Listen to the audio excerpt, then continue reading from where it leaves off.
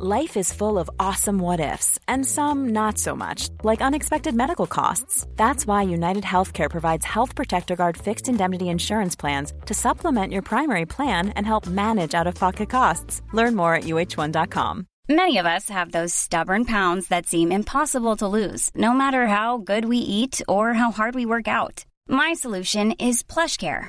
PlushCare is a leading telehealth provider with doctors who are there for you day and night to partner with you in your weight loss journey. They can prescribe FDA-approved weight loss medications like Wegovy and Zepbound for those who qualify. Plus, they accept most insurance plans. To get started, visit plushcare.com/weightloss. That's plushcare.com/weightloss. At Leia Healthcare, we always want to give our members more. So now you get unrestricted access to a world of benefits that will help you stay healthy. From convenient video calls with a GP to get prescriptions online, to easy access to experts when you finally want to do something about your ropey knee or dodgy back. And if you do need to see someone urgently, our clinics are available for minor injuries, all without you needing to put your hand in your pocket. Let's stay on top of your health, in every way. Leia Healthcare, looking after you always. Insurance provided by Ellipse Insurance Limited, trading as Leia Healthcare. Leia Healthcare Limited, trading as Leia Healthcare, and Leia Life is regulated by the Central Bank of Ireland. Unrestricted benefits are available until the end of December. Fair usage policy applies.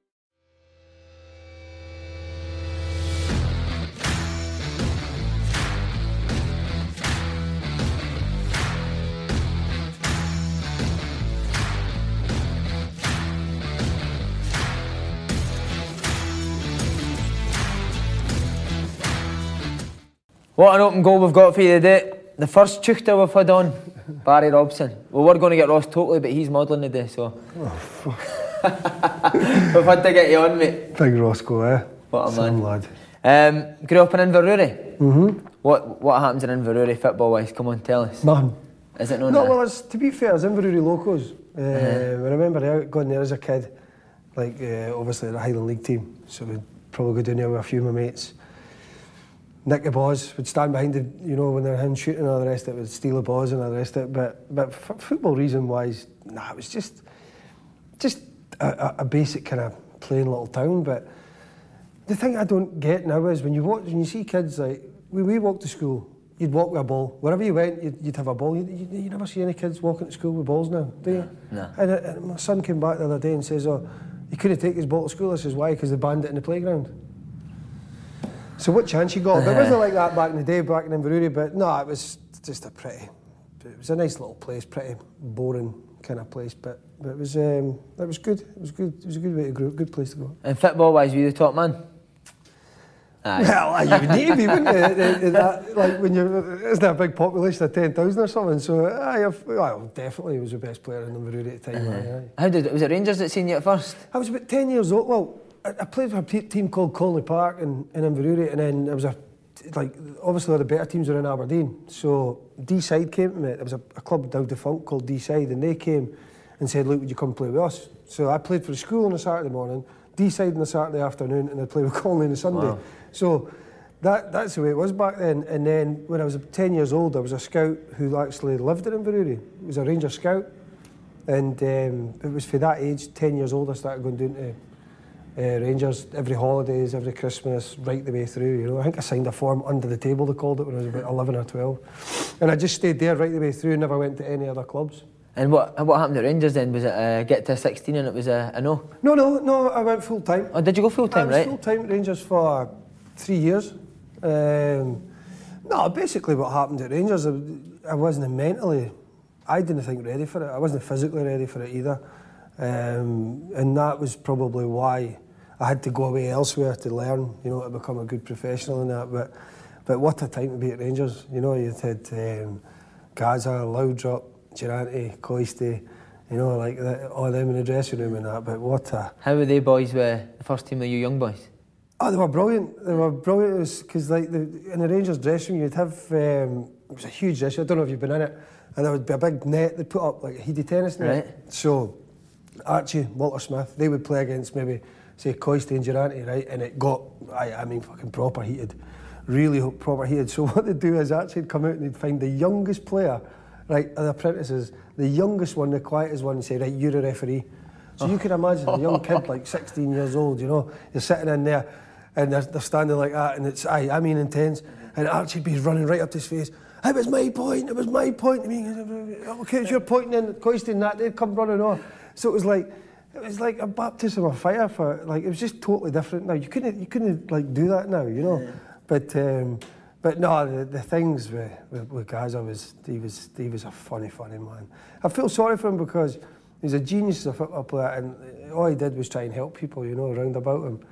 Like every away game he would come in, you know, you get your club tracksuits and you do a season, so you had to get a new one every Friday. So you got a new one for the gym, so you just lose it, and then you just go to the boot room, you know, the old stinking trainers, like, just stick them on, away you went. Not going to the game. Brilliant. But no, some days he would Great come upbringing, that, eh? Oh, yeah, listen, when you see, it was a dressing room of, like, massive personalities, you know, like, as a young boy, I'd walk in and here's a wee curly guy with a spotty face and all that. They used to terrorise me. I still get that now, mate. Honestly, they used to terrorise me. So you'd come in the dressing room and you'd have like Andy Gorham, Stuart McCall, Richard Gough, Gazza, Loudrop, Mark Haitley, Charlie Miller, Derek McInnes was there at the time, Gordon Dury, you know, and I mean, big personalities, you know what I mean? So was that hard for a boy from Inverurie? Do you know what? Because I'd been there and I'd kind of every summers and that I'd go down and stay. It was all right. So I'd kind of got to know them, especially when I was full time. And but no, the dressing room was brilliant. Honestly, would you give them a bit back? Because I know you're a so loud one guy. Day, exactly. So one day I was in there and there was the spotty face, ginger balls, and the rest of the night. So walking in, right. So he's Coisty and all them are fucking hammering me, giving me a Durante and all that. So they're absolutely hammering me, and it was Coisty just kept going, and I was just standing. I was only about maybe 15, 16, and I was like, by the way, Coisty, you were murdering Saturday, right? And the whole dressing room, we fit 16-year-old, and Coisty loved it, you know what I mean? But he was brilliant company, you know what I mean? Coisty would come in every day. There's a water machine at the bottom, so you'd get a cup of water out and you'd stick it in his head. Right, and they'd all line up at the other end of the dressing room, they'd have hard socks, and they'd wind them up soaking, and they'd just, launching it, and he wouldn't flinch. Just stand there, bang, right off his face, he wouldn't flinch. Durant and Ferguson told us that he used to do that. That's brilliant you said that. But he did, and he was brilliant at that, and obviously his gear was horrendous. Coisty's gear was terrible. He just like American football, like jackets and stuff and that on, but he's a good looking guy, do you know what I mean? So he would never have his own toilet bag, so he'd just go about all the rest of it and then just do that. He'd go into somebody's toilet bag, wee bit of gel, and where he like got changed, he just walked in, there was a mirror on the way out, and he'd just go like that, walk down, put one hand, he'd just go like that, Super Ali, and he'd just walk out the door. Every day, that's what he did, every day, and it was brilliant. So good. But then, so like at Rangers as well, I was so it was me and Fergie, Barry Ferguson, we were in... did you just come through together, right? So Fergie was a year older than me. So we were staff room, right? So that was our job, the staff room. So he had Archie, like Walter Smith, David Dodds was there, John Brown was on the coaching staff, Billy Kirkwood and that. So every day without fail, Fergie, Oleg, because Archie had nicknamed Oleg after Oleg Kuznetsov. Right, Oleg, get your fucking asses up here now. So you'd walk in every day, you know what I mean? And you'd come to the door and you get hot in the back of the head. And like, honestly, it was proper. Yeah. But good, you know, good laugh in that. So we had to go up the marble staircase every day to get them tea and toast. So I says to Fergie, right, we'll go and get him a tea and toast. So I'm making the toast and Archie's shouting, I can still hear him shouting. So we get the toast and I goes, right, let's start licking the toast, right? So me and Fergie are licking the toast and all that, Archie. And we're going to put all the toast and all that on, and we're just knocking the door and that. Hey, yeah, Archie, and he's hitting you in the head when you're going in and that, and he's sitting eating the toast. You're like, fucking round you, by the way. But that was the kind of things that, like, Archie and that would do. It was proper banter, do you know what I mean? It was it's missing now, 100%. Like, we try and do it with the young boys. Not like we try and have a laugh with them and get them a tea and toast and that. But you can't. The way that we were treated in that, you know, like I remember a story. There's a boy called John Douglas, right? He's the thickest guy you've ever met in your life. So Archie comes into the boot room. He says to Doogie, it was his nickname. He says, right, Doogie. This is Archie. This is the gaffer's shoes. I want them clean, spotless. I want everything, the soles, the fucking lot. Right? No way Archie would go on. So Doogie goes like, all right, okay. So he's polishing. But Doogie went and polished the fucking soles of them, right? So Walter Smith leaves. He goes out it was about 5, 6 at night. So it's dark. So he's into his car. It's like cream Mercedes, you know what I mean? and he hasn't noticed, you know. So he gets home, all the way home, and he walks into his house through the cream carpets, and he's just see the black imprint. So Walter Smith comes up, where's that stupid fucking thingy, where is he? You fucking ruined my carpets, you ruined my car. Released? But it was brilliant. But that was a kind of banter I was back then, but some stories. What about the coaching? What was the coaching like compared to now for young kids like yourself? It was totally different then. It wasn't like Bomber would take a warm up, and it was like a proper warm up. It was like a 20-minute run, and it was different. I mean, as football evolves, doesn't it? It gets different, and because I never played in the first team, it was just reserves or whatever, and like even the reserve team at that point was ridiculous. You know what I mean? But no. It was a great upbringing to learn, but maybe you kind of get your head turned to have a laugh. Too much carry on. Try to think to yourself, but because that was the thing, they would always go on about these boys going out drinking, but I've never seen them work so hard. You know, even when they were injured in that coast, they'd be in that gym banging it, sweating. It really worked. You know, real winners. They were real proper winners, and I've seen that about them. Loads of arguments in that in the dress, because you were kind of outside the day, but you seen it. You know, you seen it. Although you weren't in at half times and stuff, But no, he was. That was just an unbelievable wrestler. Do you think that stuck with you because you were a real grafter, weren't you? Well, that was the biggest thing. I mean, that's when I learned when I went away, and I remember being. I went to Inverness after that. I was actually on a building site with my dad for a month, and I thought, right, I need. But after you left Rangers? Yeah. Right. So I was like, right, what? I need to do something here. So I went up to Inverness. I got a 3-month contract there. So did that, and they extended it to the end of the year. And then they put me on loan to Forfar, and I remember I was out on loan at Forfar, and I was sitting in a bus coming back, must have been about 9 o'clock at night for Forfar, coming back to him, and I thought, right, what are you going to do? Like, I knew I was better than that, and I thought, right, it's time to screw the nut, you know, just give it everything you've got. And from that moment on, like, it was like an epiphany moment for me, you know, and that was it. It was just like diet was right. Not that I was ever gone out and all that kind of thing. It's just a bit lax, you know what I mean? Then from that minute on, it was just pure dedication, you know. It was. And it just got more and more and more. Like if I played, even at Dundee Uniteds and stuff, if I'd played a game on a Saturday, I'd get up on the Sunday morning and I'd do 4 minutes the next day. Before the game? And then I'd train on the Monday, and then when everybody left on the Monday afternoon, I'd go back out and I'd run again. You know, just to know that I was working harder than the people I was playing against. Do you think it is as simple as that for young kids? Work hard and you'll get there? I think so, but you obviously need to have talent. You never have a certain amount of talent, but talent only takes you so far. Definitely, 100%. I've seen so many young talented players coming through, and they haven't got the work ethic, you know, the graft, the determination, and that's a big thing, I think. Well, I believe, because you get so much more out of yourself, you know. It's just a fact. Especially now I went to coaching side, you see it, you know. So after the loan to Forfar, can you remember the debut for Inverness? No. Can I remember it? I can't remember my debut for Inverness. What was my debut for Inverness? Oh no, I'll tell you what, my debut for Inverness was at Forfar. Right. There you go, it was away from home, I remember that. That was it, aye. Down at Forfar, I can't remember the result. Like that. But was there a stage you got to Inverness where you thought, I'm too good for this now, I need to move on? Aye, it was getting more, because I know Dundee United had came in for me. They'd come in for me on it was before I'd actually went, 6 months, it was Christmas time, but the Inverness never let me go. And then Aberdeen and Dundee United both came in for me. And that would have been going back home, but I think Dundee United offered maybe 500 quid a week or something more at the time, you know, and plus they were signing good players, like Derek McInnes was getting signed, he was coming back up for West Brom, that was Charlie Miller there, boys that I'd known, and I thought, you know what, I quite fancy that. So that's when I went to Dundee United. I knew, Inverness wasn't enough for me anymore, I needed to go elsewhere, so that's when I went to Dundee United, and then it was a brilliant club. It was a good time I had there. Mentioned some great players there, but what about the manager, Ian McCall? What kind of character are we talking? He loved me as a player. He tried to sign me loads of times, but he was a character. He was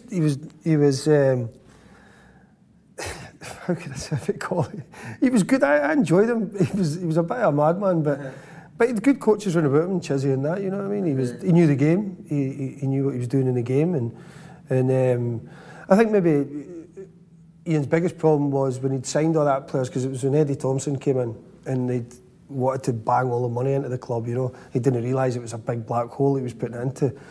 And I think maybe Ian had tried to just sign the best players going about, you know what I mean? He tried to get myself, Derek McInnes coming back up for West Brom, like he'd paid, like Stevie Crawford was a Scotland international at the time, and it was more a case of just getting all the best players in rather than getting positions for the players, you know what I mean? So it didn't quite. There was a lot of big personalities in that dressing room. I'll tell you, Jimmy McIntyre.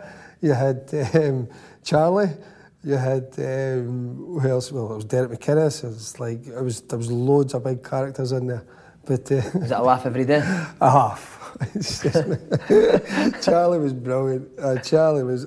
He's been on. Charlie's been on. Yeah, he's a funny boy, Charlie. What would he do? Just stupid things like you'd think as an adult, you know what I mean? He wouldn't get it. And see if you'd done his trainers or something, right? There was one day I think I'd had one of his trainers. Right, he's obviously a big kid myself, so I'd had his trainers, right? So we went to the gym. He drove to my house just to spray all this shampoo and stuff on my car. I'm like, Charlie, I just had your fucking trainer. Why would you want to drive it? No. So Charlie was brilliant. Could McCall handle this sort of personality?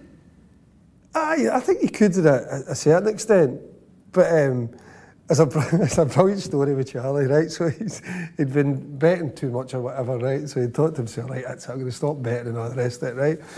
So he comes in, right, and he sits all the boys down the dressing room, and he says, so he stands up and he goes, right, boys, he says, right, stop giving me the racing post and all the rest of it, right? I'm going to stop this betting and all that. I don't even think Charlie bets now or whatever, but, and then he says, I'm going to stop it, I'm going to do this, I'm not wanting it, and, you know, he was really heartfelt kind of Charlie, not like Charlie, right? And so Jim Patterson, right, he realised there was a meeting, like Charlie had held a meeting. So the door swung open, right? And Jim Patterson just caught the last bit of the conversation. So then Charlie sat down and Patty turned around and went in front of him. He says, you know what, Charlie, I thought you had a bit of a drink problem. He goes, I was gambling your dick. Oh, brilliant. So Patty came in and said that, but no, Charlie wouldn't have a drink problem or gambling. It was just because he didn't want to be punting and all that day. But it was a good. What about as a player? Top player? Brilliant, unbelievable football player. Honestly, and Charlie don't mind me saying this, but a waste. He should have been at Rangers top man for years. You know what I mean? But then you've got to remember at that time as well. You had Gazzas and Loudrops and McCalls and Ian Ferguson's like really top players in that dressing room, you know what I mean? But even for you as a young player, Rob, we're going to United and you've got McInnes and Miller to learn off it again, it's another great upbringing for you. Dell was I learned a lot from Dell. Derek's more of, he was the ultimate professional, and I had become that at that point as well. So he would work every day, and you know what? He at that time he came from West Brom, he was struggling with his knee. You could tell he was struggling with his knee.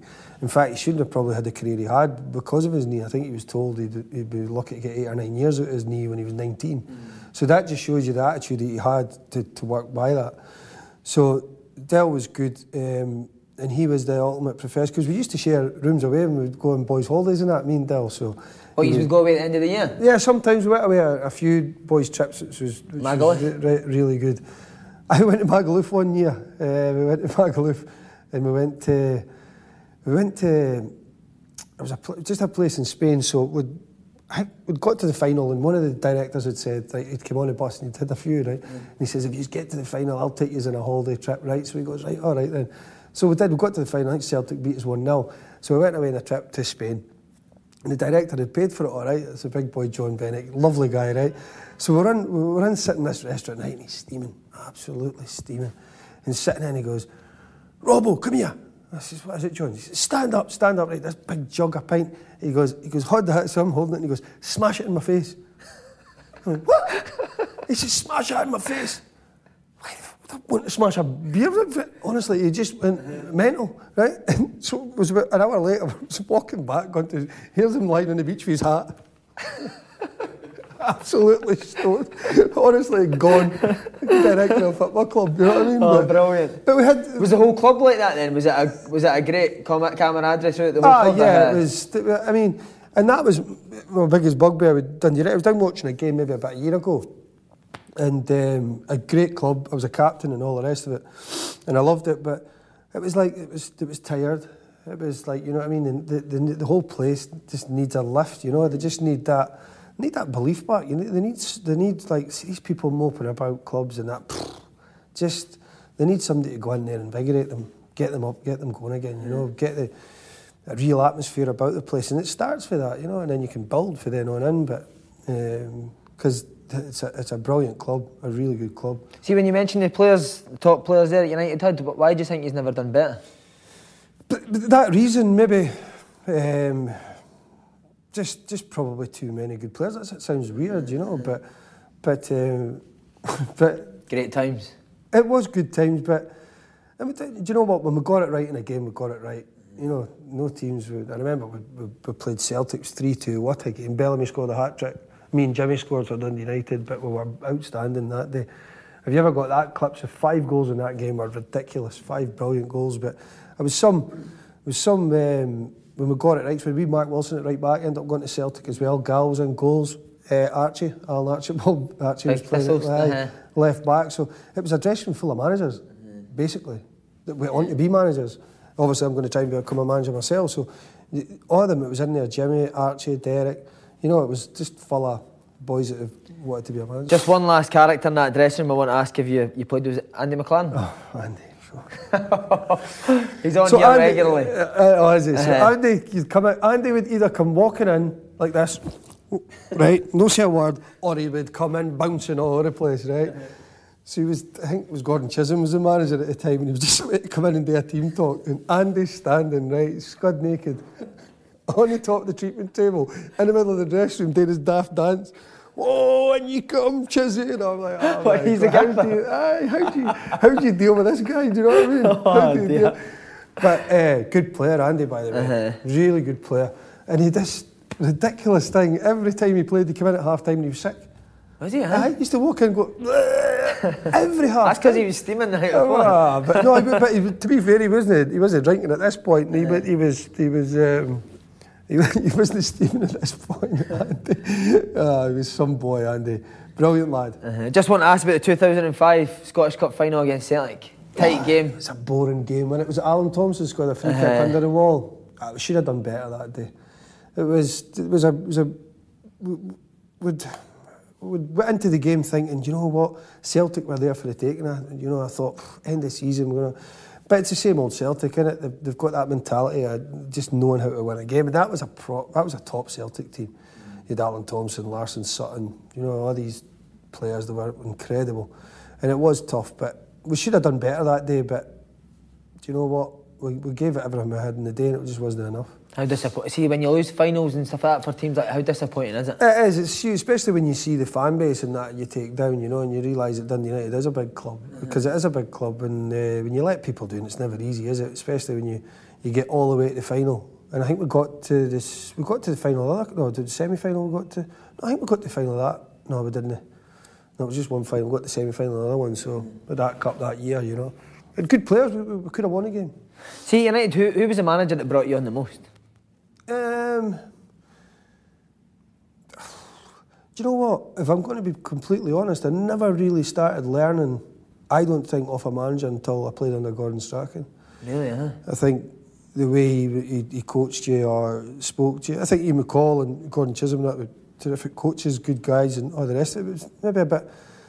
Gordon Strachan made me think in a different way, you know, like really started to think about positioning and all the rest of it, because I was a bit of a free spirit at times, you know, just go and play, but he instilled that in me a lot more. What stage did I get to United that you thought, I need to move, I need to get on a... I think I was unfortunate. I think I could have moved for Dundee United a year or two quicker, because sometimes you see players getting in the Scotland squad now when they've scored 2 goals. I think I was banging 15 goals a season in for midfield for 2-3 seasons before I even got in the Scotland squad, you know. How frustrating is that? That was frustrating. That was because I was thinking, wait a minute, like, I'm getting voted for Player of the Years and all the rest of it with all my other peers, and they weren't. I wasn't getting in. But then eventually, Al McLeish gave me my first cap, you know. And then, funnily enough, it was 3 months later I signed for Celtic, and then it was me a Scotland regular, and I thought, well, I should have been a regular. I thought maybe a year before, but it just shows you the influence if you do go to an old firm, you know. So was that the motivation for a move, to get into the more Scotland squads, or was it money? It was or a was big it part. Well, money as well. I mean, I think Fulham came in for me, Nottingham Forest came in for me, I think Bolton came in for me. They were in the Premiership at that time. Celtic came in, obviously, and I could have went for more money than what I went to Celtic, but I wanted to go and play Champions League. That was my biggest aim. I could have went down to the Premiership at that point, but I wanted to go and play in the Champions League. That was my main focus. And was Gordon Strachan a part in it as well? Yeah, he was. It was Gordon that signed me. But was he a big part in going to Celtic as well? I mean, like it was weird because I remember like Gaz Caldwell and that had signed just before and all the rest of it, and he'd always went to meet players, I think, but he never met me. Never ever phoned me or nothing. And I thought that was weird, but I wasn't bothered. Do you know what I mean? I thought, well, just get me in the door. And I remember doing my first press conference, so I came in, he goes, all right, Robo, shook his hands, we sat there, we were doing a press conference, and Strachan went, yeah, he says, Barry Robson here. He's been annoying me for about a year. So I just thought we'd just take him along here. And he goes, right, that's me, Robo. And away he went. I'm sitting in the press conference with Cokie Mizuno, can't even speak. I can English. Cokie, remember Cokie? And McMahon's sitting next to me, Cokie's going like this. Just delighted to be here. Fucking Strachan just disappears. I'm like, all right, cheers, aye. I'm sitting there trying to do a press conference, but that was Gordon for you, wasn't it? It was brilliant. But see, at first, do you not think this is a bit strange that the managers actually sat and spoke to us? Probably, and that's my that doesn't bother me, like, because I'm just thinking to myself, right, well, it doesn't matter. I'm going to go and prove myself anyway, you know. I'm not bothered about somebody coming to try and massage my ego. I know where I want to go and I know what I want to do, you know. So it didn't bother me that some managers would phone you up and I want this and that. I wasn't interested. Just get me in the door and I'll play, you know. Because there was some big names playing centre midfield at that time. You had Brown there, Donati, Gravesen, Jarosek, Hartley. Did that not bother you now? Did you think? No, I think this is where players get it wrong when they go to the Old Firm. And this is just my opinion. I think when you go to the Old Firm, the majority fail. If it's a Scottish player, the majorities fail. So when I went in, well, you had Nakamura as well, so I could play wide centre or wide. And Nakamura and McGeady on the wings, you know what I mean? It's like unbelievable midfield. And so I've just went there and after the first, week or so, I thought, right, I'll work out how do I get in the team? What's the team missing? And that's what I was thinking to myself. And I says, the thing I thought they were lacking was somebody, a real driving force, you know, a real leader driving force, just bombing box to box, really, you know, just. So I thought, you know what, that's what they need. So when I get in, I'm going to do that. Do you know what I mean? And luckily enough, I did get in, and that's the way it worked for me because you've got Nakamura who's ridiculously talented, Aidan McGeady on the other side, you know, and then Zico obviously sat in. His legs had gone by then anyway, by the way. But he was just sitting in behind me, and of course Bruni was there, and he'd just been bought for $4.5 million, and he was still a young player, but brilliant player. And so it was, and obviously you had Gravesen, you had Jarosek, you had. So it was an abundance of it, but no, it was. I knew what I had to do to get in the team, and I knew I wasn't going to be one of these Scottish players that went and failed at the Old Firm. They float about there, play about 15 games, and then they sit about for a year or two, and then they go back to maybe a Hibs or a Aberdeen or something. I thought, no, I didn't want to do that. I wanted to go and make a point and say, right, you know, Scottish players can do it, you know. So that's what I tried to do. Did the standard surprise you? I remember it was my first training session, so we've played wee games, right? And you know when you've just signed, they had to do the medicals and all that. It was lastminute.com. Trained the next day, and you're heavy, you're tired, all the rest of it. And I remember McGeady just went with his feet, and I just clattered him right away. He did like that. I just went, you know what Aidan's like. So I just went, right, here you go, first time, bang, here, have that. And he's jumping, what the fuck are you doing? No. Come on, mate, it's a light tackle and the rest of it, do you know what I mean? And then, so that was the end of it, and I just kind of got on, but I'd made my coming. And then I remember Strachan coming walking on, Gordon came walking on and goes, make sure you fucking do that to him every day. So he just walked off. Because I think it's well known every day they didn't get on. You know what I mean? Pretty similar characters, the two of them. One guy you mentioned there, I love asking about because I know how good he was, Nakamura. Oh, genius. Absolute genius. And I'll tell you who else is a genius, Aidan McGeady. Aidan McGeady moved for 11-12 million, right, to Moscow. Aidan McGeady should have played top 3 or 4 Premiership England. Just a brilliant player. I've never seen anything like it in training with the drop of gears that he had. And he should have, I don't know, he's multi-millionaire and all the rest of it, but I thought Aidan could have done that.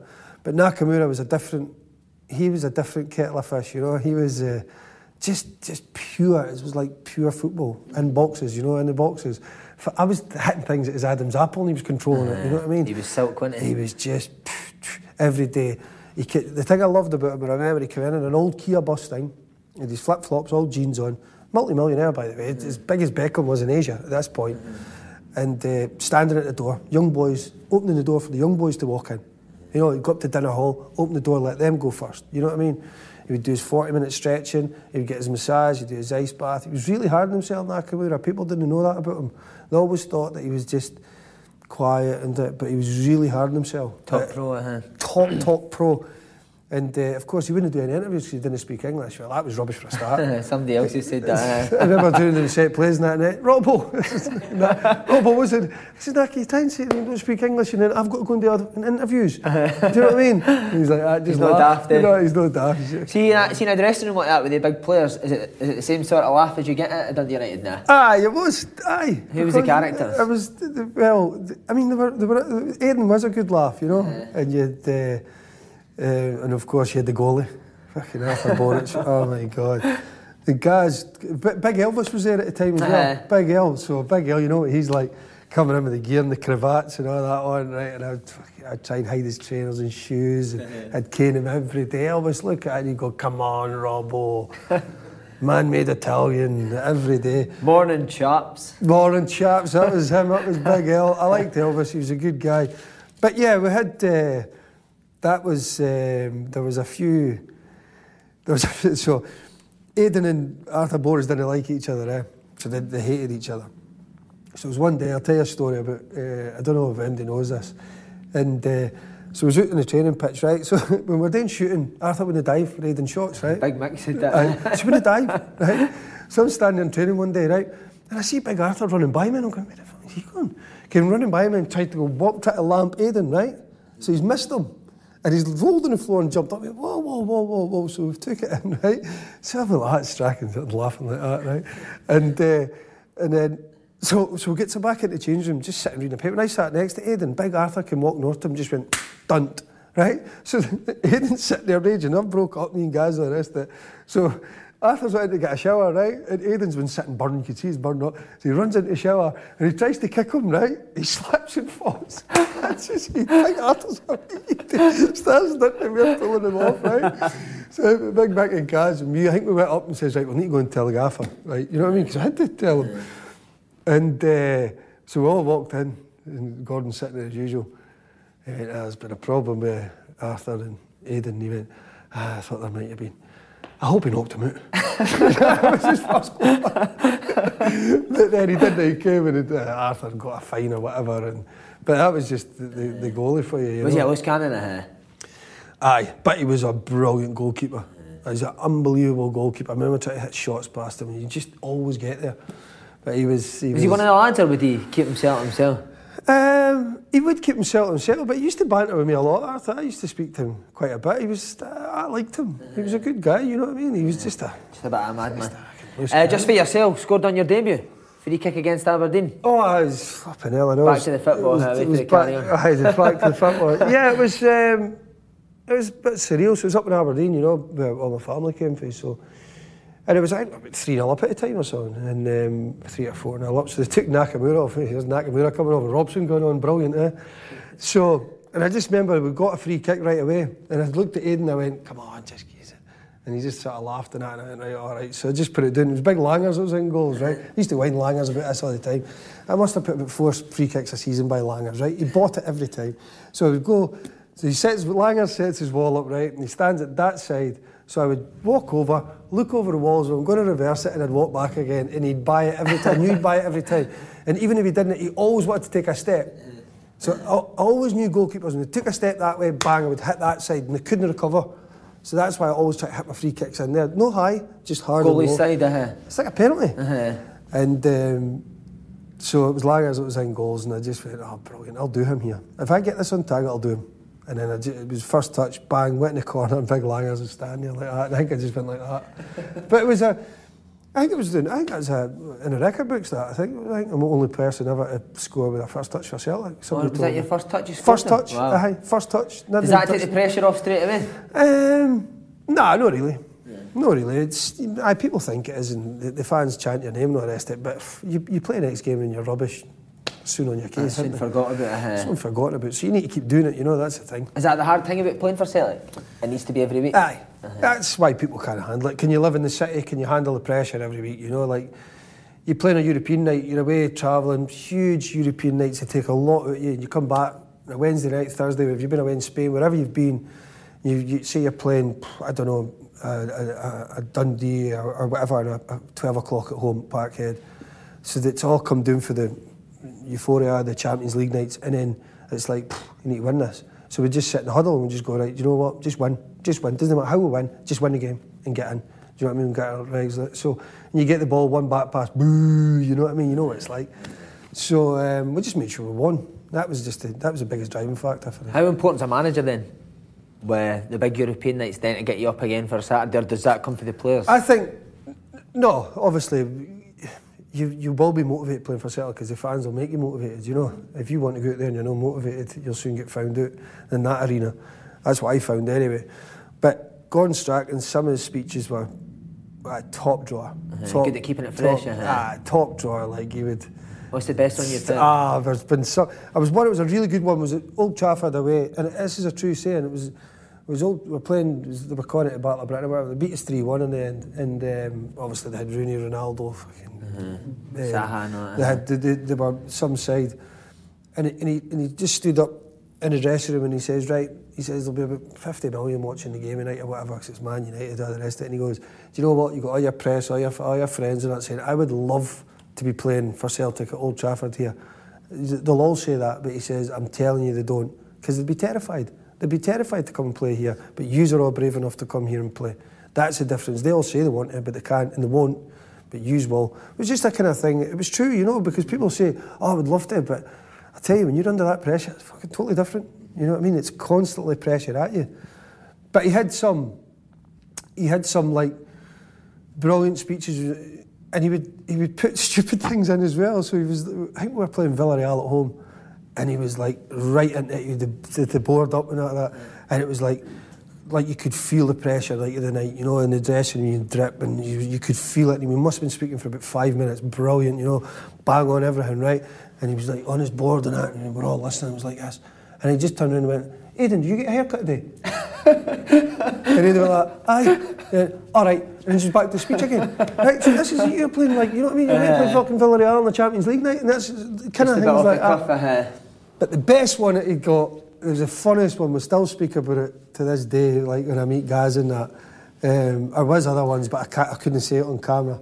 But there was one where he came in, I can't remember who we were playing, but there was always me, Bruni, Zico, Gaz, Mick, right? So he'd come straight in, no matter what, we'd get slaughtered, right? That's it. Slaughter them first, that's it. So we did get it in the neck all because the time. You could take it like that? Probably. But we just got it, right? Every time, Gaz and Mick used to get tortured, right? So did I. And it was always them, and he went, and you're not Robo, you're just as bad, in fact, you're worse, right? So we'd get it, right? So one day he comes in, you knew when he was raging, because he'd always be eating something. So there was grapes or that was going about, so he was chewing about and he was walking. Here's a cool fact. A crocodile can't stick out its tongue. Another cool fact, you can get short-term health insurance for a month or just under a year in some states.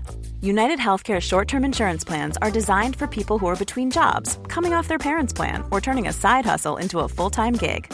Underwritten by Golden Rule Insurance Company, they offer flexible, budget-friendly coverage with access to a nationwide network of doctors and hospitals. Get more cool facts about United Healthcare short-term plans at uh1.com. Jewelry isn't a gift you give just once. It's a way to remind your loved one of a beautiful moment every time they see it. Blue Nile can help you find the gift that says how you feel and says it beautifully, with expert guidance and a wide assortment of jewelry of the highest quality at the best price. Go to BlueNile.com and experience the convenience of shopping Blue Nile, the original online jeweler since 1999. That's BlueNile.com to find the perfect jewelry gift for any occasion. BlueNile.com. There's never been a faster or easier way to start your weight loss journey than with PlushCare. PlushCare accepts most insurance plans and gives you online access to board-certified physicians who can prescribe FDA-approved weight loss medications like Wegovy and Zepbound for those who qualify. Take charge of your health and speak with a board-certified physician about a weight loss plan that's right for you. Get started today at plushcare.com/weight loss. That's plushcare.com/weight loss. PlushCare.com/weight loss. And he was like, so he just stood there, and it was about silence for a minute, right? Like, fuck's sake, who's getting it now? Who's the way to get it? And he goes, do you know what, lads? He says, if I was in the trenches, in the wars, remember the First World War, boys? If I was in the trenches, right, and here's my missus, here's my boys, my kids, and all the rest of it, right? And that trenches, 30 yards away, people try to kill me, guns, you know the way he goes on. And he goes, do you know what? I wouldn't take you with me. Right, so he points to Andy Hinkle, right? And Andy Hinkle's like, what is it? You wouldn't come with me. So he's looking about, right? And he's looking about, and I think it was Donati, and he says to Donati, you definitely wouldn't be with me. Right? And then he looks through, right? And in Celtic's dressing room was a big, huge pillar, right? Huge pillar over one side of it, right? And big Georgios Samaras, right? Sitting behind the pillar. So he's looking around, right? And he went, I see you, big Greek prick. You wouldn't be with me either, right? Brilliant, eh? So it was like, that was the kind of things that he would do, but we used to get it in the neck constantly, just constant. See, on the European nights, your first start European night Barcelona. Oh, yeah. Coming from Dundee United a few weeks earlier, I mean, I know. What was going through your head? Did you know you were going to start again? No, I think he came and told... Do you know what? I can't remember. But I knew it was... That was the first time I went in and I'd said, right, that was probably the best team that had ever been. Do you know what I mean? A club football team. And I remember standing there, right, and you had Eto'o playing up top, you had Ronaldinho on the left, Messi on the right, and you had Xavi, Iniesta, and Yaya Toure behind them. Wow. Right, so right away you're thinking to yourself, right, standing there and I'm going, and then when the game started it was like, wow, they can move, by the way. And I remember, so Xavi got the ball, right, so the ball would come into him and I went, bang, try to press him, right, he just popped it off. I went, all right, okay, so the game's going on. Ball comes to him again, bang, try to press him again, he just went, bang, popped it off again. I went, fuck, I can't do this all night. So the next time I just went, boom, so the ball's coming to him, I just stood off him.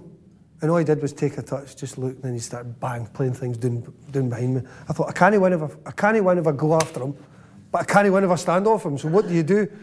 And I remember they were bang, bang. I think they made something like 798 passes that night. It was the first time probably anybody had ever seen it. And Zico's shouting to me, Zico's running about Hartley's running about the middle of the patch, going, Robbo, where did he go? And I go, where the fuck did he go? And like red arrows going, and then I remember, Sacker will probably tell you this story, Gordon Stark will probably tell you this story, and he told it at a conference we were at, and I was actually in the thing, and he was laughing because he saw me, and he got, because somebody had asked Gordon Stark a question, he goes, have you ever been on the sidelines and known a clue what to do, and as a manager?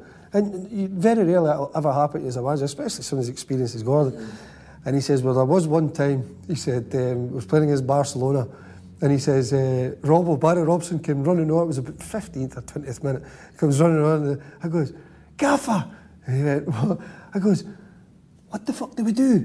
And he went, Robbo, I've no idea. And he just walked in and sat on the bench and just watched them, right? And it's a true story. I swear to God, I kid you not, it's a true story.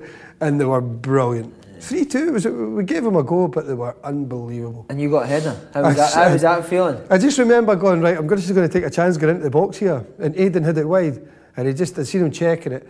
And it was a good header, by the way, when you see it back, it's like a fair distance out, and I seen it come and I goes, I can't really power this, I've got to try and loop it over him, because I'd seen Valdez had come out, you know. So I just kind of tried to just bang, give it all the neck muscles. It was an unbelievable feeling, you know, scoring that goal against Barcelona from the greatest players in the world, you know, and you just think... Best moment in your career? Aye, but then I didn't think I played well in the game. I came in, beat myself up, next day, raging, went running, but I was that determined at that point. It didn't... And I never swapped shirts, nothing, it was just... All right, I need to be better the next time I play against a team like that, do you know what I mean? How were the European nights? Celtic Park?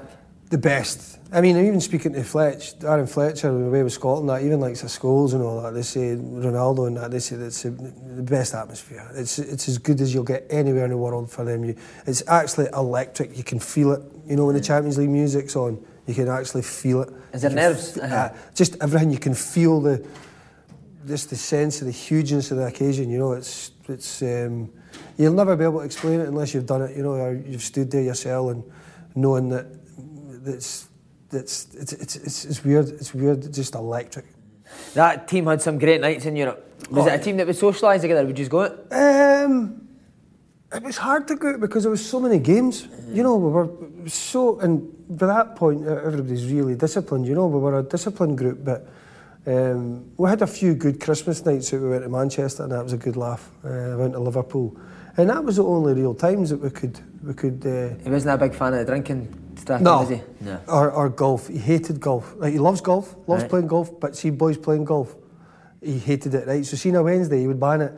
He would say no golf Wednesday, Thursday, Friday, right? So if somebody had been caught, and he said, Gordon says, there's one thing I don't get, right?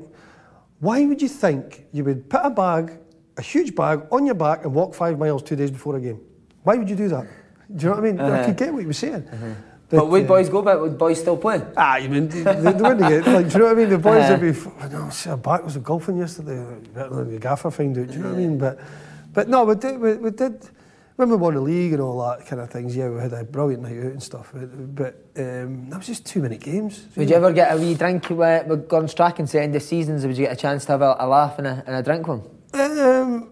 What, at the end of the season? End of seasons and stuff like that? No, not really. He wasn't a big drinker either, Gordon. And I remember we were sitting having a beer going back in the bus after we'd won the league at Tannadice. And he was sitting there and you could just see he was happy. But he was very much more, he was happy for everybody else rather than himself, you know. And I think he should have walked then. He wanted to walk then, I think.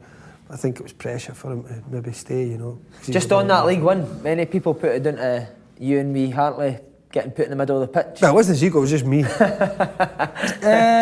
Yeah, I think. Would you agree? Well, maybe it was. I think it was a good fit for Celtic. It was a good signing, I think, when Gordon took me in. Probably I think there was about 10 games to go or something. And I think we were about 9 points behind, and I knew Rangers were in the European Cup, so they were battering all them games at that point. And I thought, see, we just keep pushing the pedal. And that was when there was 2 Old Firm games came in the space of 10 days we had to play, and that's when they erupted again. That's when because we're getting boring, like with the foreign players. And I remember, and this is a true story. I remember when I was with Dundee United, I'd went to Scotland camp, and so there was all the Rangers boys and there was the Celtic boys sitting, and I remember hearing the Rangers boys saying, "Fucking, by the way, Old Firm game coming up, I'm going to we'll just nail them, just get after them," you know what I mean? So little be known to me, I was about to sign Celtic 3 months later, so I'm thinking to myself in the dressing room, I remember thinking to myself going, you think you're going to fucking batter us tonight? You know what I mean? So it was the first thing I thought. So it was my debut in an Old Firm game, and Christian Daly, the ball went up, must have been 15 seconds into the game, bang! I've absolutely melted Christian, right? I'm lucky I didn't get sent off, because I probably should have been. And they were kicking off, he's going, Robbo, what the fuck? Right, and the place just erupted. And then Zico flew in and big Lee McCulloch, I think, fractured the bone in his foot, and it was just carnage. We're scrapping, got up the tunnel, it was just, and I remember Naka scored and Big Jan scored, we won 2-1, and we knew we had the return fixture coming 10 days, so it was just bedlam. So was that just discussed between yourselves, we'll get fired into these, or was it the manager that told you and Hartley to be extra? No, I think Strachan knew I would. That's why he put you in there. Probably going for and Zeke wouldn't. But do you know what? I just thought, why don't we just rumble it up a wee bit, you know? And I thought, just go and try and take some, not to try and hurt our MD, but and I think it worked. I would rather have a great bit of skill and score a goal, but do you know what I mean? It was, and then we won that game, and then we had to play them 10 days later at Parkhead, and then that was when I scored that penalty to win it, and that was pressure, you know. No thingies about taking it? Are you going to take it 100%? No, I just thought, do you know what? You're here, it's a huge penalty. You're not going to get out of this stadium alive if you miss it. You know, I thought, and I just thought to myself, you've come here to try and be something, you know. You've come here to try and leave your mark as a good Celtic player, so everybody remembers you as a good Celtic player, and I thought that helped cement that, you know, so. But it was huge pressure, and I just went bang, straight down the middle of it, and then that was it, we just kicked off, and it was after that game we really went on the run. I think we never lost a game all the way in after that. Talking about your partnership with Hartley, who was your favourite one to play with in the middle at your time at Celtic? I enjoyed playing with him. I enjoyed playing with Bruni. I thought Bruni was a brilliant player. I enjoyed playing with Zico. Paul was probably better for me because he would let me go much more box to box. You know, I would run more than he would. But Bruni was maybe a bit more similar to me in that sense. But you had that many games, you know, you all kind of played. It was, you know, it was weird. I don't think I ever played against Kilmarnock for Celtic. I never played in any small games. All I did was play in the big games. I was happy with that. Like, every big game I played in, I started in. And I loved that. It showed that the manager trusted you. But I remember one day, so you would get you normally get the curly finger, don't you, before a day like in the dressing room. So it was like, Gaz Pendry came through and he went, Robbo, Zeke, Gaffer, one share. And we're like, here we go, we're getting dropped, right? So we walked through it the corridor a bit at Parkhead. I think we're playing maybe Kill at Home or something like that. He goes, boys, I've got good news and bad news. And I went, this is him dropping us. I've got good news and bad news. And I went, all right, so what is it? He says, the good news is the stock market's up. I made a right few quid today. And we're like, aye. He goes, but bad news is you two are no playing. Right, that was it. He just turned away and walked away. Oh, that must be frustrating, though. Right, and I went, I says to Zeke, by the way, we've got a Champions League game fucking Wednesday night. We better be playing. He goes, we must be resting. I said, do you think he's resting? No, he wouldn't rest us, we're Scottish. You know what I mean? So he just left you dangling, but to be fair, me and Paul knew we would start. Would anyone ever give him a bit back, Gordon Strachan, or was it always just... Oh, aye, Aidan, it was brilliant. Honestly, it was like, so, what was it, Strachan came in, and Gordon came in one night and he went like that to Aidan, he went, Champions League night, shit the bed again. And Aidan went like that and replied to me, went, AC Milan man of the match, right? So you can imagine, right? And then he started kicking off, and then I remember Gordon just standing in the middle, Aidan starts going, no, yeah, and Gordon's going like that and going, just let Aidan speak, here he goes, he's just... Just winding him up. Just winding him up, but you know what, Aidan, because Gordon Strachan got the best out of Aidan McGeady, I thought, and but Aidan just couldn't keep his mouth shut. He was brilliant, but Gordon would always have a reply to you, so I just thought to myself, a couple of times I'd have, no, but then he would just go bump and say something, and I said, what's the point? Do you know what I mean? But we would have a go back, and it'd just end up in the shouting match, but it was good, it was funny. See, after the 2 Old Firm games, was that when you thought we can win the league now? Yeah, definitely. It was, that was when we thought, we've got them here.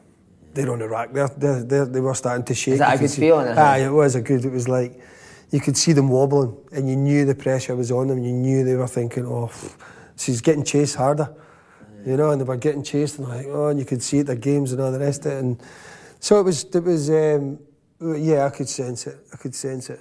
And coming down to that last game, was it too nervy to even enjoy it? I think, it sounds strange, but I didn't really enjoy playing football, I just enjoyed winning.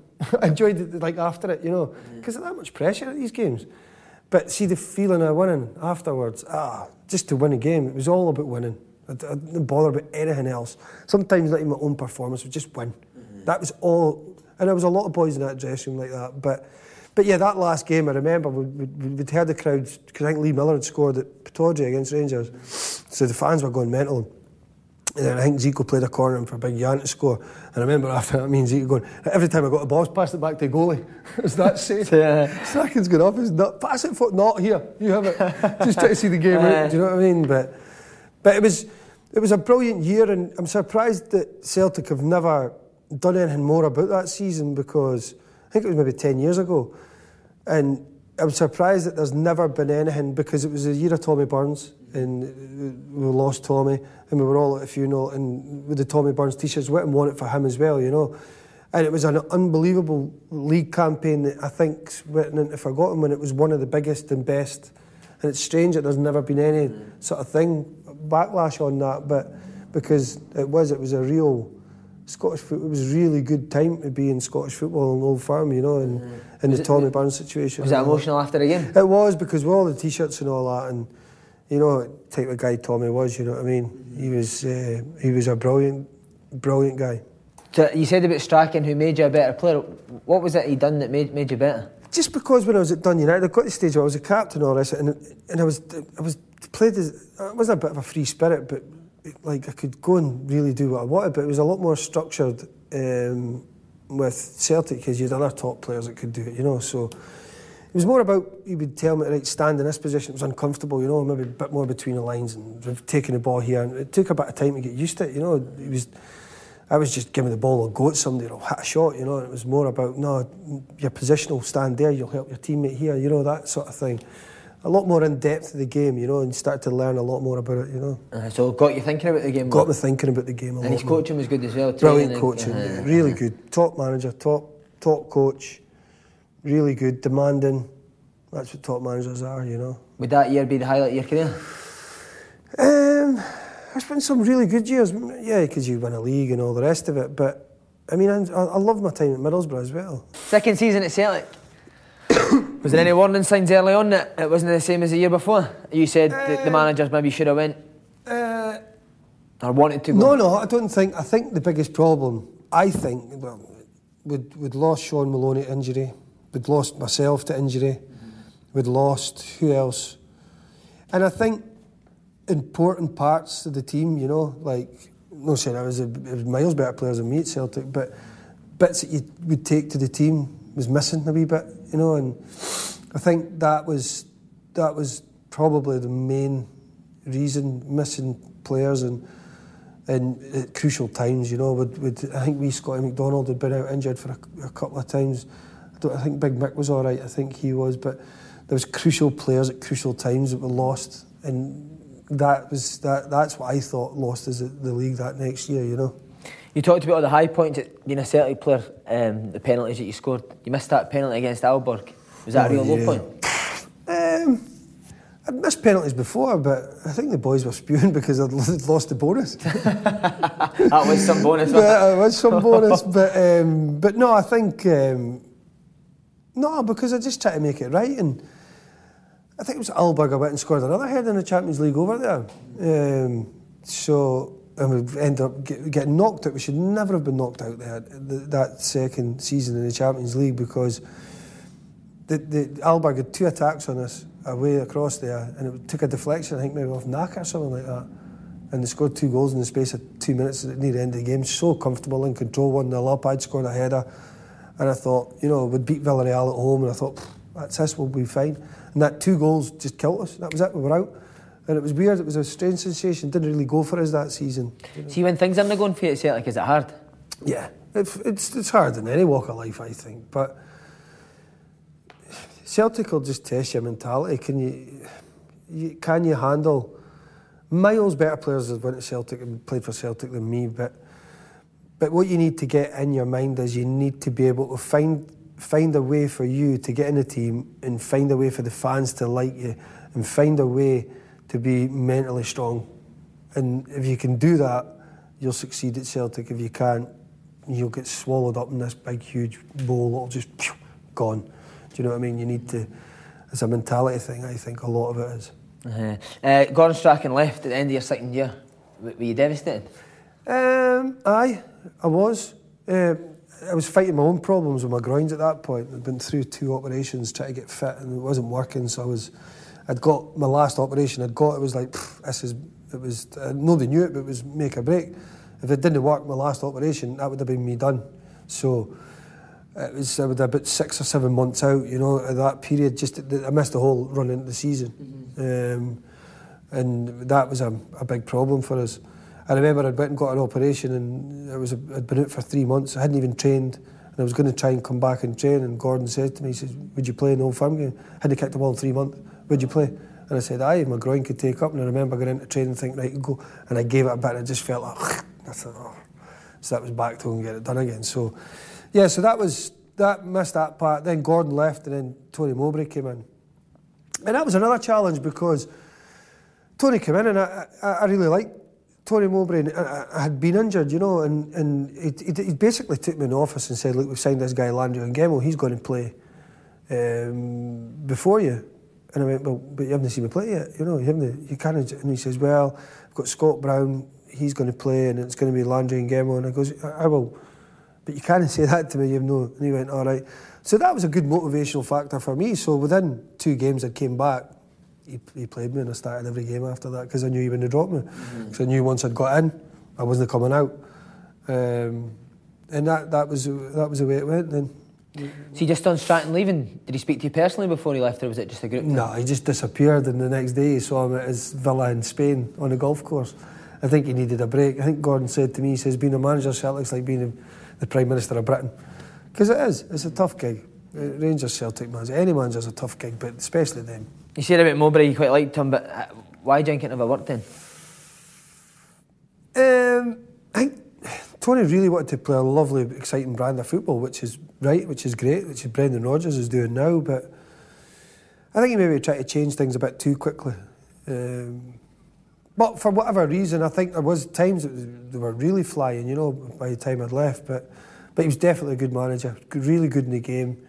And I ended up getting on really well with Tony. I ended up making me his captain at Middlesbrough, and I enjoyed playing for him. You said you loved your time at Middlesbrough. What was so good at it? Massive club, eh? Yeah, big club, but you done really well there, eh? Yeah, I loved it. It was Gordon's biggest mistake was taking all the Scottish players down at the same time. You had Scotty McDonald and Chris Boyd playing up front, and you're thinking to yourself, they'd just end up arguing with each other. Who's taking the penalty and who's wanting. You know what I mean? The two, what strikers are like. They're selfish. It didn't really work, and that didn't really work. But I managed to be successful myself. I won 2 Player of the Years when I was there for the 2 and a bit years that I played. So I think I got 3 Player of the Years I got, and I was only there 6 months. For one of them. The Championship suit your style? See, the thing was, I didn't think I was going to go to the Championship. Because, I knew I was going to the Championship when I signed, but I thought Middlesbrough, they were about 6th place or something at the time. I thought they're coming straight back up because they've been in the Premiership for about 10 years. So I thought to myself, because I had an opportunity to go to other clubs that were in the Premiership, but I thought, Gordon's there, we'll come right back up, we'll be playing the Premiership next season, but it never quite worked like that. So it was frustrating that, but it's a brilliant league, really good league. That'll test you, that tests your character, your fitness, all the rest of it, and some really good players. It could actually be tougher than the Premier League, that definitely. And why do you think it award for Gordon, just the Scottish players? Yeah, I think so. I think he'd went down with a bit of a bee in his bonnet when he saw players driving Bentleys that had never achieved nothing in the game. That Gordon doesn't sit well with Gordon, that. And I get that, I understand that, but sometimes you need to look past that and try and get the best of the players that you can. And then MLS, mate, over at America. Oof. Factor 80 on every day. How was that? Vancouver was pretty similar to the weather out here, do you know what? I enjoyed it. I probably came back a bit too early. But the football didn't. I think Vancouver were wanting to go a bit different. They were wanting to try and get more drive and stuff into their team, and that's why they'd signed me to do that. But when you tried it and you tried to put demands on the people around about you, the players beside you, they couldn't handle it. And I didn't like playing with people that it didn't mean everything to win.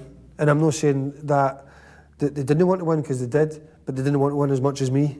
And I'd been used to being in dressing rooms where that was, do you know what I mean? It was a be all and end all, was just to win.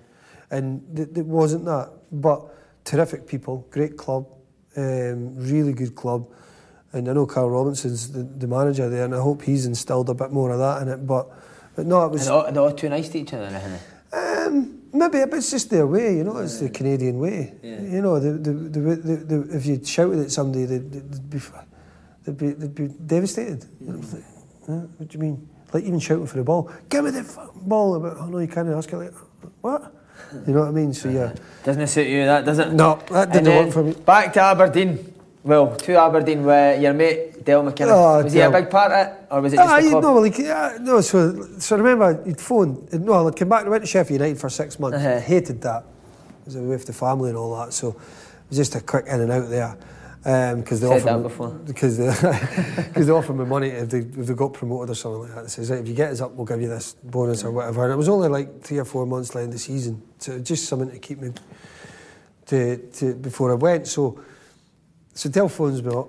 No, it was Doc that was on the phone to me, and I knew they were playing the game. The two of them were playing the game, and I said, "I will need to come watch it at Sheffield." He says, "Why do you need to come watch me? You know me."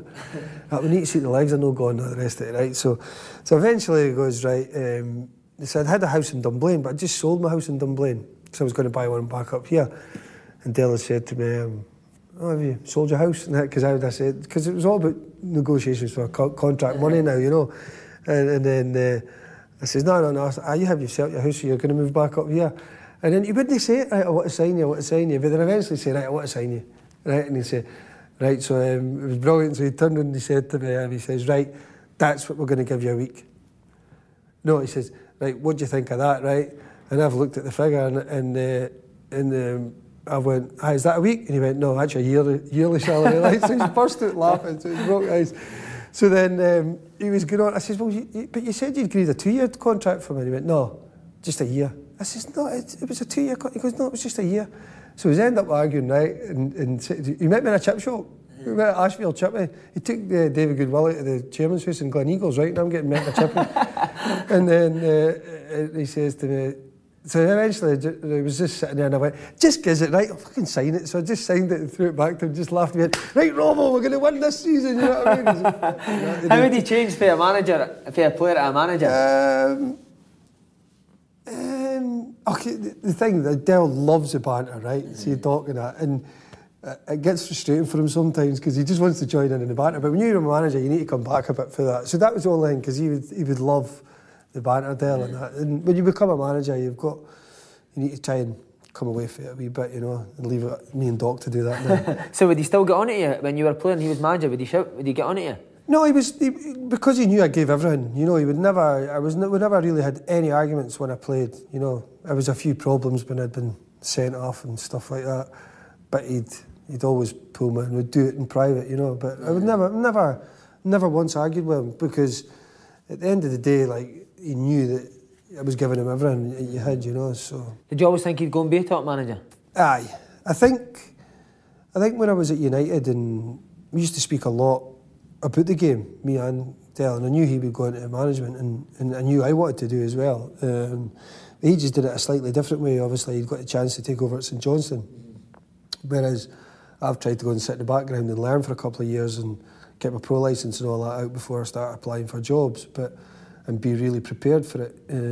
But I think that sort of fell on for Derek, you know, and you've seen how successful he's been. He obviously just took it naturally. Mm-hmm. And the club, Aberdeen, you surprised how big a club it was when you joined? Well, I knew, because I'd come up for this side, but I don't think Aberdeen will ever see 43,000 fans like that again. Amazing, eh? And we came up here to lift the cup, and I remember the bus coming down Union Street, and you could not see it. There was more people there than when they won the Cup Winners' Cup in the 80s. It was ridiculous. It was all the way down the street. It was just...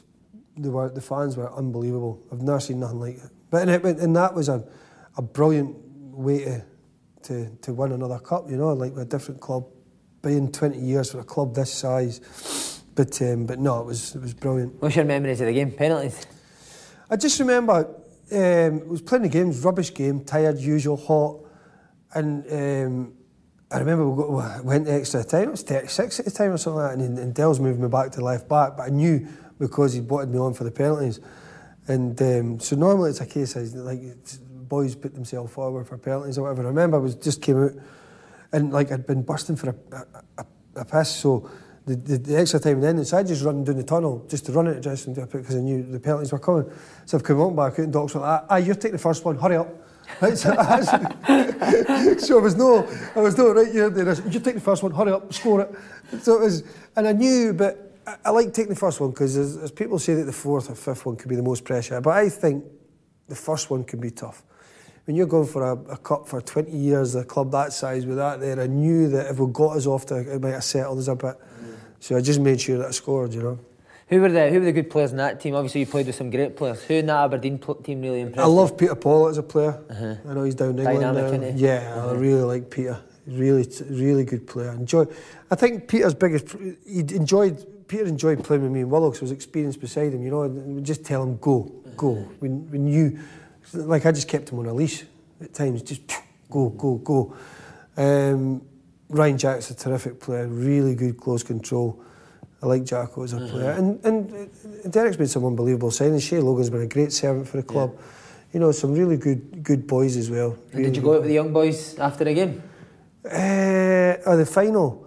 No, because they were all going about in the towns. So no, I'd end up getting an 800 quid bill in my flipping room. I don't know who was battling on that. But me and Willow, I got done. So Willow got done and all. But we just sat in the hotel, me and Willow.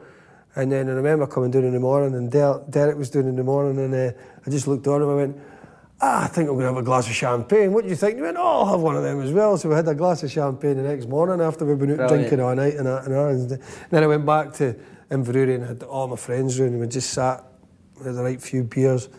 And that was brilliant, really good, great memories, mate. Great memories. One of the bad memories, Scottish Cup semi-final against St Johnstone. How disappointing. That was the biggest one because we should have had a double that year. And it still annoys me. My dad still brings it up to us that you should have won the double that year. And we should have. And it would have been, we'd have been speaking about it for years, but it's just a bad day, you know. It was just a bad day. And do you know what? Because it was strange because we had big players that knew how to play in big moments. It was myself, it was Willow, Russell, Anderson. We knew we should have got beat. Us as experienced players shouldn't have let us get beat, you know. But I don't know what it was. It just never clicked on the day, you know. So I think, myself, Russell, we'd take the hit for that, you know. Sometimes I think that was our fault rather than everybody blames the manager. But us as players should have known they should have been better that day to get us to the final. 2015-2016, what a run you gave Celtic in the league. Was there a genuine feeling that you could challenge Celtic and win the league? Yeah, I think so. I think you could sense all wasn't quite right at Celtic at the time, and you could sense it. We had a really good side, and it was just a case of just keep churning out the games. You know, just keep. You can't look too far. You've just got to concentrate on the game and win the game. Just win the game. And then forget about it again. Win the game. That was just the way we done it, especially when I was at Celtic and such like. But so, yeah, I think we did, and sometimes just quality in the end. You know, it's no matter what you say, and I think people don't realise what Derek's built up here, and it gets harder every year because you. Just say for argument's sake, you've got a Kenny McLean on £1,000 a week, and he leaves somewhere, and he leaves somewhere else for £10,000 a week. So you've got to try and replace that 10,000 a week of players. It's tough, and so it's been harder every season to do that. And he's finished second in the league for the last 3 years. Yeah, and how big an achievement is that? It's a ridiculous achievement, especially for where he took them. Well, exactly. And I remember I had a painter around at my house. It was a painter around. And he was saying so, and he was doing this and all the rest of it, and he's like, and I could sense he wasn't happy, and I says, well, what do you want? I says, you finished second, like 4 years in the spin or whatever. I says, do you want to go back to finishing third bottom and get knocked out by Alloa in a cup? Or do you want to finish fourth, win a cup, get new training grounds, all of this? I says, the club's huge now, what Derek's done. Mm-hmm. I says, get a grip. Do you know what I mean? Mm-hmm. You should be thankful. Sometimes you think people are just... Do you think that's a Scottish thing? Maybe I think there's a stigma attached to Aberdeen with the Alec Ferguson thing. You know, that we should be winning this. Yeah, we should be up there challenging in the cups, but Rangers, we shouldn't be 15 to 20 points near Rangers with the budgets they've got. Mm-hmm. You know, it's just the money's they're spending. Probably Morelos is probably earning more than our whole squad put together. Mm-hmm. You know, so there has to be a reality check as well. But I think. We've stood strong and we've battled it out with them and we've split the Old Firm and we need to try and continue to do it. 2016 you retired. Legs had enough? No, I think I could have played. I couldn't have played at Aberdeen, well, because Dale said my legs were done, but I disagreed with him. But no, I still could have played in the Scottish Premier League. So why did you chuck it? Because Derek offered me a job on the coaching side and I knew I always wanted to do that. And I decided then I would do it, and I thought, you know what, maybe it is time to just... my hip was still a bit sore, and I thought, you know what, get out while the going's good. I didn't want to drop down to the first divisions or second divisions. I wouldn't have done that. I'd been there and done that with Forfar, and I didn't want to go back to that. I thought, no, if I'm going to retire, I'm going to retire at a decent club. You know, I didn't want to go lower because I'd been there and done it. So that's why that was a big decision. And there was actually another club who'd phoned to speak to me on the last day. Raith Rovers had phoned to ask to speak to me to become their manager. I'm not saying I would have got the job or anything like that, but they phoned.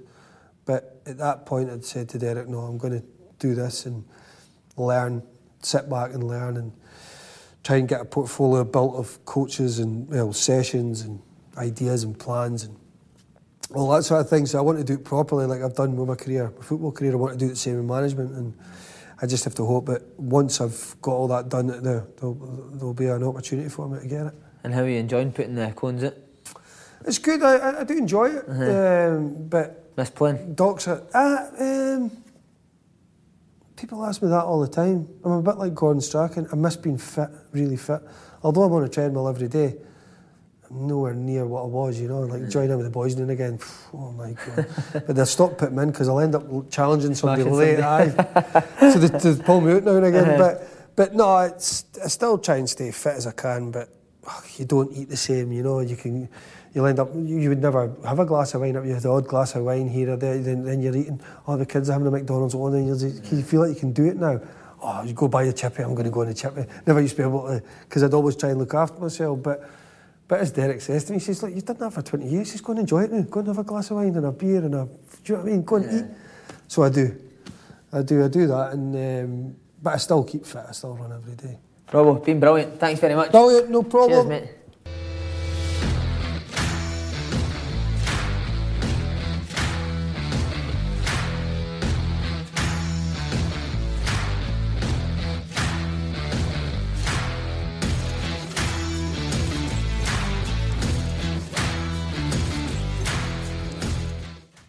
Antonio Dominguez is an ordinary man with an extraordinary talent. The fastest piano key hitter in the universe. 824 key hits in under 60 seconds. Bravo, Antonio. Your obsession with speed has led to something extraordinary, and so has ours. Ireland's fastest broadband network has just got even faster. 1 gig broadband from Virgin Media, now available to 97.5% of our network. See virginmedia.ie. Virgin Media. Bring on amazing. Subject to location and availability. T's and C's apply. Ireland's fastest broadband network based on analysis by Ookla of speed test intelligence data Q1 to Q2 2020. See virginmedia.ie/proof. Vodafone is now Ireland's largest fibre broadband provider. We've got fibre broadband here in Dublin, here in Clifton, and now here. We could soon be powering this podcast you're about to listen to, so you can wonder on your computer from the comfort of your own sofa. Curiosity is everywhere on Vodafone, Ireland's largest fibre broadband provider. From €30 per month, search Vodafone Gigabit Broadband. Terms apply, subject to availability and selected areas. Average speeds based on Comrade market share data Q1 2020. New customers only, subject to 12-month contract. Offer ends 22nd of November 2020. See vodafone.ie/fixed terms for full terms. Hi, I'm Daniel, founder of Pretty Litter. Cats and cat owners deserve better than any old-fashioned litter. That's why I teamed up with scientists and veterinarians to create Pretty Litter. Its innovative crystal formula has superior odor control and weighs up to 80% less than clay litter. Pretty Litter even monitors health by changing colors to help detect early signs of potential illness. It's the world's smartest kitty litter. Go to prettylitter.com and use code ACAST for 20% off your first order and a free cat toy. Terms and conditions apply. See site for details.